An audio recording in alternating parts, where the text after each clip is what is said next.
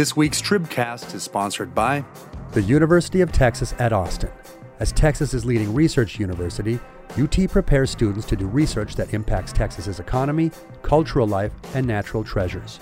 Find out more at impact.utexas.edu. And the Education Trust in Texas advocates for high-quality education for Black and Latino students and students from low-income backgrounds who have gone underserved for far too long. Learn more at edtrust.org/Texas.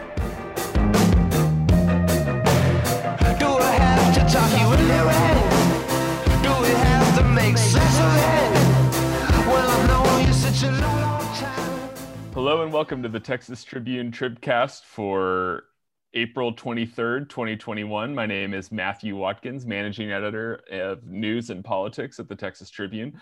This week, I am joined by politics reporter Patrick Svitek. Hi there. Politics reporter Cassie Pollock. Good afternoon. And Health and Human Services reporter Karen Brooks Harper. Hi there. Thanks, y'all, for joining us. We're coming a little bit late this week because we wanted to talk about budget night, one of the landmark days of the legislative session. It was Thursday, yesterday, and it's the day in which the House passes its version of the budget and what is usually an all-day and all-night affair. This year's budget had over 200 amendments, I believe closer to 240 that were pre-filed ahead of things. And the reason we see so many amendments on these budget debates is because the budget covers so much of state policy, and because you can file amendments on so many different issues, it gives lawmakers an opportunity to get an idea to the House floor that they might not otherwise be able to, if they can't get a bill through committee or through the calendars committee or something about that. So there's a lot of theatrics in the event, and we'll get into some of those. But first, I want to talk about one of the big ones, which was Medicaid expansion. Karen, we saw that, or we thought coming into this that we might see kind of a historic day in the House where, more than a decade after Obamacare had passed, we would see a Republican-led chamber of the legislature endorse the idea of expanding Medicaid. That did not come to be. An amendment by a Democratic representative failed 68 to 80 that would have kind of opened the door to Medicaid expansion. I want to talk a little bit about why it failed, but first, can we step back and can you just tell us a little bit about why people thought that this might have actually had a chance this time around? Well, yeah, you had, and we should clarify probably that we all thought it had a chance in the House because we don't have that level of indication of that level of support in the Senate, right?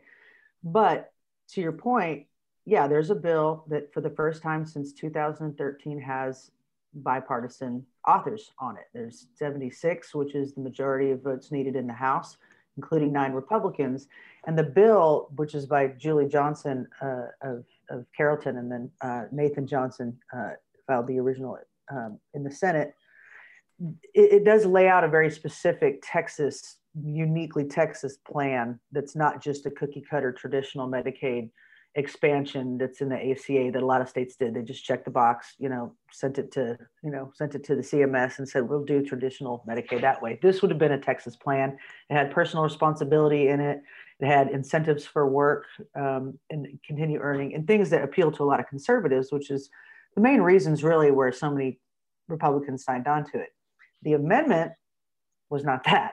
And that's where a couple of the rubs came in. We thought we might see, by we, I mean the collective, anybody watching, thought it might have a shot because it was basically a referendum on expanding Medicaid, even though the amendment actually didn't do that. The amendment opened the door to it by saying, hey, Governor Abbott, Health and Human Services Commission of Texas, go to the federal government and propose a plan that covers some more of these, 5 million uninsured Texans, including presumably the ones that are working but can't afford Medicaid, which is what, and don't qualify for Medicaid because can't afford insurance, don't qualify for Medicaid. That's where they're falling in the gap. Presumably this Coleman amendment or Garnet Coleman's amendment would have encouraged coverage of them through some expansion of uninsured healthcare coverage. Didn't tie them to Medicaid expansion, but it would have allowed them to ask for that if in some universe Abbott wanted to do that, which he hasn't expressed any interest in that so far. But it was a 2-page amendment, and all but one of the Republicans who had signed on to the bill did not vote for the amendment. And that is probably because it wasn't the same. It didn't have any guarantees of personal responsibility. There was some theory that it was a back end into Medicaid expansion, which conservatives still in general don't want unless there's these other stuff tied to it. So the failure of that amendment, I'd say, if you look back and kind of past a lot of the excitement that there was in the advocacy community, probably didn't have a big chance of passage. And another reason for that is they don't really like to do big, complex new programs in Texas as an amendment on the budget with no public hearing. And that was probably another reason that it didn't get the support that people thought it might. Right. And we always kind of knew this would probably, even if it had passed, it would have been in a lot of ways a symbolic vote, right? Because this then would have gone over to the Senate. And I know you've asked, other people have asked Dan Patrick's opinion lately on Medicaid expansion. He has not really come out and said much during this session, but in past sessions, he's been pretty opposed to this idea. So there still would have been a very big hurdle to cross had this been approved by the House last night. Yeah, and if they had approved it by the House, right? That's right. It would have had to made it past the conference committee, which if Medicaid expansion or something similar were imminent, on the budget, then I think the conference committees would probably have been chosen to knock that off. It probably would have been one of the criteria for choosing the members. That's how big that would have been. Sure. But it didn't go on, and it's anybody's guess as to whether. Well, I don't know if it's anybody's guess. I'd say there's probably a slim chance that the bill at this point will be granted a hearing. The bill with the actual Live Well Texas plan that does expand Medicaid eligibility will have any kind of a hearing. The chairman of that committee doesn't seem inclined to do that. And he's got some bills of his own that he thinks solve some of those problems. So it's probably, I don't want to declare it dead, but it's probably dead. I think most smart people would think that it is. I haven't had anybody official tell me that, but I don't know that we need to. It's been an interesting discussion because of all the kind of increased support. I mean, the support is broadening through the conservative community. So this might not be the year, but maybe in 2 years, maybe a campaign issue. Right. It does feel notable to see a majority of House members in the Texas House. This is a state that has been about as opposed to this as you can get. Many states across the country have already approved some form of Medicaid expansion. Texas remains a holdout, but it does seem at least like we're seeing a little bit of a political shift here in terms of the support for that. Karen, really quickly, this also came in the context of Texas having its 1115 waiver revoked. Can you explain briefly for us what that is and how that plays into this? Yeah, that's a waiver that was first approved back in 2011, maybe 12. Sorry, my memory is going on which, but it was basically right after the ACA, the Affordable Care Act had required that states expand Medicaid, and then the Supreme Court knocked that down and said they didn't have to. So Texas applied for the waiver to pay for some Medicaid managed care programs and to reimburse hospitals for uncompensated care and to do some community projects, health-based community projects, kind of one-offs in various communities. So when that was extended under Trump, they have to ask for an extension every 5 years to continue to get that money, and that's billions of dollars for these programs. And then it was extended, and then it was taken away last week, or at least Texas is sent back to the drawing board. They have to renegotiate it. They have to hold public hearings. They didn't do that. It doesn't have any real effect right now because the current one is still in effect until September 2022 is when it expires. Meanwhile, the advocates are saying it doesn't replace Medicaid expansion. It pays for uncompensated care on the back end of uninsured people, which, as we all know, is one of the most expensive ways to do it. They wait until they go to the emergency room. They're in a more serious condition. It costs more. Prices are higher instead of front end care coverage like your traditional healthcare coverage plan. So while it doesn't do anything right now, it is kind of a political football at this point in terms of whether or not it ups the pressure on Texas to find another way to cover these uninsured people. So, but nobody's really done anything yet. Sure. But, yeah. All right. Well, Medicaid expansion was the big headliner, but of course, the purpose of the debate, passing a $247 billion budget, did happen last night. Cassie, you watched this debate for the all what 12 hours of it yesterday, pretty much. What stood out to you yesterday about what happened in the House? Yeah, so I think a couple things stood out to me. Heading into it, I think particularly ahead of that Medicaid vote that Karen was talking about, I think that House members were trying to remain relatively cool, not have any big blowups. Maybe some of the blowups or tense moments that we've seen on the floor of the chamber, in past budget debates. And then, I guess I say all that to say, once the Medicaid vote did happen, you were maybe waiting or, in our case, in the press's case, hoping for some sort of drama just to be able to write about it. And that never really happened last night. What you saw a lot of was members coming up to lay out their amendment, and then they would, move it to Article 11, which is essentially the legislative graveyard for a bunch of these, or the wish list for members. It's not really included in the budget in any sort of tangible way, or those amendments would just get withdrawn, or another member would come up and kill it on a point of order. Of the amendments that did pass, we saw one that would ban school vouchers, another that would empty the governor's economic development fund and move that roughly $100 million towards property tax relief, and then another amendment to cap some spending in the Attorney General's office. Another really notable moment was when the chamber pretty late, and I say late relatively, into the night, adopted unanimously an amendment by State Representative Jeannie Morrison, a Victoria Republican, to require a special legislative session to appropriate billions of dollars in funds that may come in after the legislature adjourns from its regular session in May. This has been kind of like an ongoing question ever since, it seemed to just kind of gain a little bit more attention ever since the Senate passed its budget a few weeks ago. And that to me kind of seemed like the House is weighing in on what it wants to see, the role that it wants the legislature to play when it comes to appropriating those dollars. But yeah, aside from that, everything was ran pretty smoothly, at least publicly on the floor. And I think I was walking out of the chamber and inside my car by 10:30 p.m. Congratulations.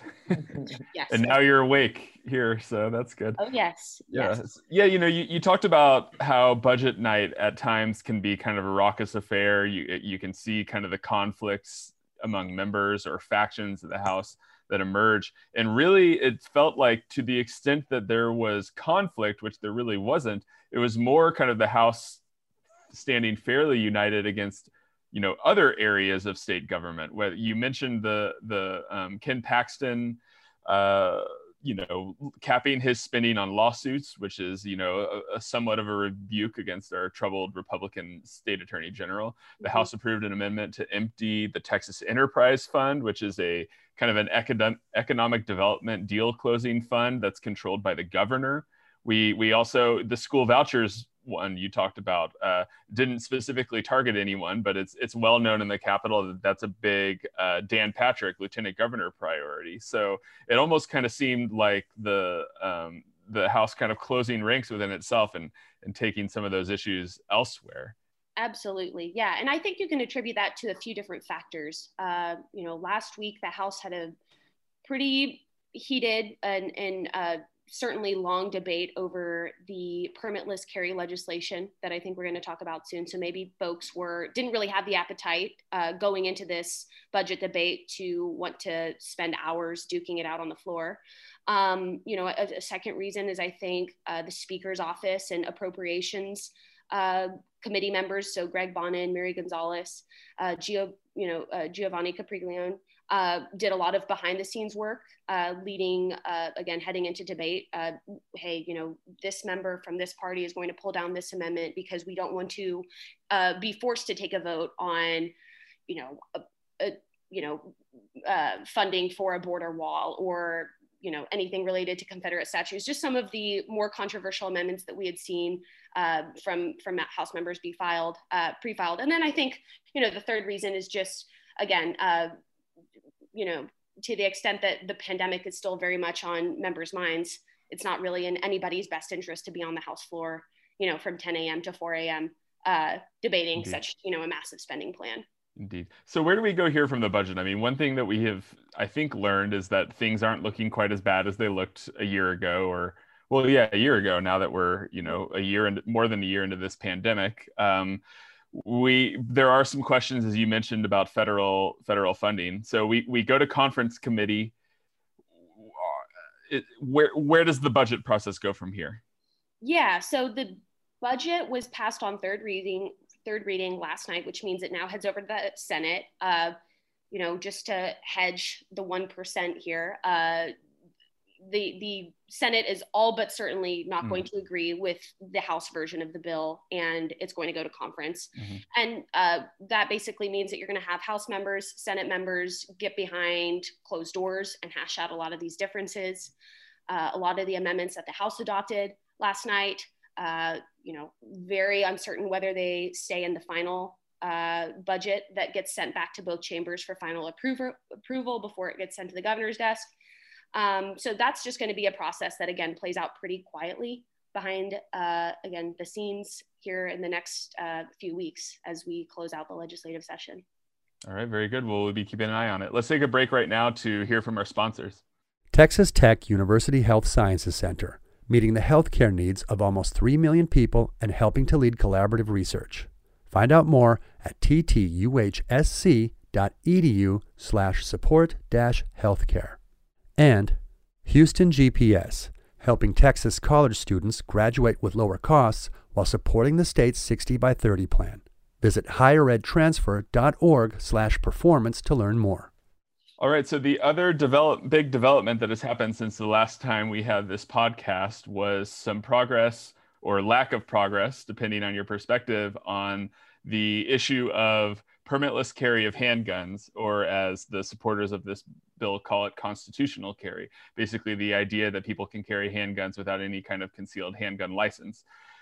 This measure passed the House earlier in the session, and we heard from Dan Patrick soon after, where he basically came out and said he didn't think, at least at this time, that the Senate had the votes to pass it, but that he might work to see whether that changed. Patrick, you've been following this issue for us. Where do we stand right now on permitless carry? Yeah, things are actually evolving pretty quickly as of this moment on this issue. As you pointed out, the Lieutenant Governor came out on Monday of this week and said that he doesn't believe that there's votes for this in the Senate as of that moment, but he said that he would be meeting with stakeholders, including law enforcement groups and the NRA, to try to find what he called as a path to a majority of senators who could support this. And then the next day, I was at a press conference in Austin, unrelated press conference in Austin, and asked the governor about this. And he was completely evasive and didn't offer a personal position on permitless carry, didn't opine on whether he would sign it, just said that he was focused on getting his emergency items passed at that moment. So that was the state of play earlier this week. And then we saw some movement on it today as we're recording this on Friday. Overnight, the Senate created a new committee. It has 2 Democrats, 5 Republicans, and a majority on the committee. The Republican members are all supportive of constitutional carry, permitless carry, I should say.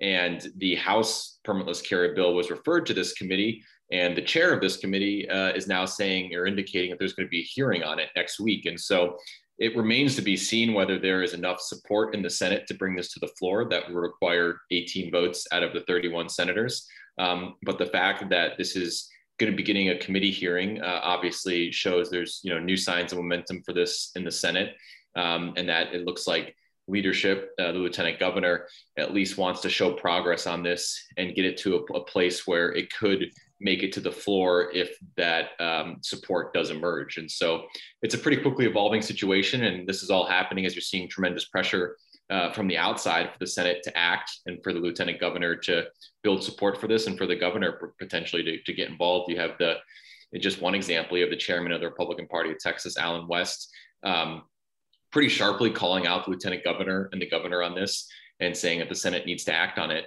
And also saying, I should add, that the Senate should just pass the House bill in its current form, and basically saying they shouldn't water it down or they shouldn't tweak it in any way to bend to the will of the concerns of law enforcement. And so some of this pressure coming from the outside is being pretty sharply worded. And the message, at least from people like Allen West, is, no compromise at this point.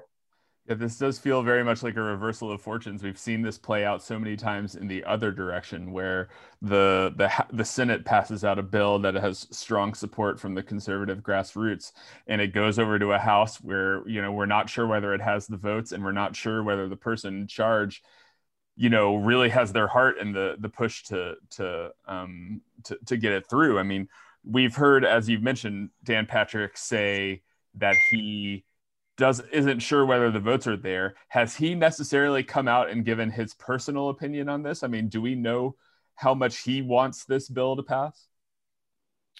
He has not in recent days. His statement on Monday did not offer a personal position. It just was all about the state of play in the Senate, him saying that there still aren't enough, there aren't enough votes, but that he would try to find a path forward. So we'll see. In the past, ahead of previous sessions, he has said that there's not enough support in the Senate, and he's alluded to law enforcement concerns. So we'll see where he's at on this, but neither he nor Abbott, at least since the House passage of this bill, have really opined personally on the proposal. Sure. Yeah, it is interesting where we see two constituencies that are very important to Republicans right now, a little bit in contrast here. You have the gun rights groups. We heard Abbott and many other people in the Republican Party talking at the early part of this session about protecting gun rights, particularly in a Biden administration, how, one of the issues that's come up is making Texas a sanctuary state for gun laws, we're kind of fighting Biden on efforts to increase gun control. And then on the other hand, you have supporting law enforcement, which in a large ways has come out against this bill. A lot of law enforcement groups are very concerned about the idea of not being able to know, who might be carrying a gun, right? If you pull someone over, if you flag them, it will show up on their computer that they have a concealed handgun license. But if you don't need that license, then you don't know who has a gun or not. And so, of course, we've heard a ton about supporting law enforcement from that same Republican leadership this session, and they're going to have to decide. One of those two factions is going to be unhappy about the way this plays out. So it'll be interesting to see which one. Cassie, I want to ask you, are there areas, are there things you're seeing where the big three, the governor, the lieutenant governor, and the House Speaker are united as pushing these priorities through? It feels like each faction, each group has their own kind of issues here. But, maybe the left hand and the right hand don't seem to be talking to each other that much this session. Oh, I'd have to think about that. Off the top of my head, I think, and Svitek, please back me up here. Tell me what you think. Off the top of my head, I think the broadest area of agreement that we've probably seen so far this session, and I'm very generally here, just kind of everybody agrees that there needs to be some sort of response to the winter storm from February. Some nuances there in terms of what specifically should be done, right? We saw a little bit of that debate play out, I believe in March with the whole repricing debate. But since then, that has seemed to cool off a bit. And, we've seen the two chambers pass a lot of legislation on this issue that has a lot of overlap with one another. Of course, Abbott has made, a couple of different things here, his emergency items, right? And so that is one area to me that kind of just stands out in terms of where we've seen broad agreement. Svitek, help me. This is broad agreement between the two chambers on Abbott priorities? Or just any priorities? Telehealth, maybe? Telehealth and broadband access seems to be pretty popular. Yeah, and you have a in lot some of way. That's kind of, it seems to be a very nonpartisan issue, right? Yes, that's what I meant. Yeah, you've got House and Democrats and Republicans coming in. I haven't heard blowback from the Senate. I can't remember if they passed it or not, but I haven't heard that being a big stall out over there. The telehealth and broadband things.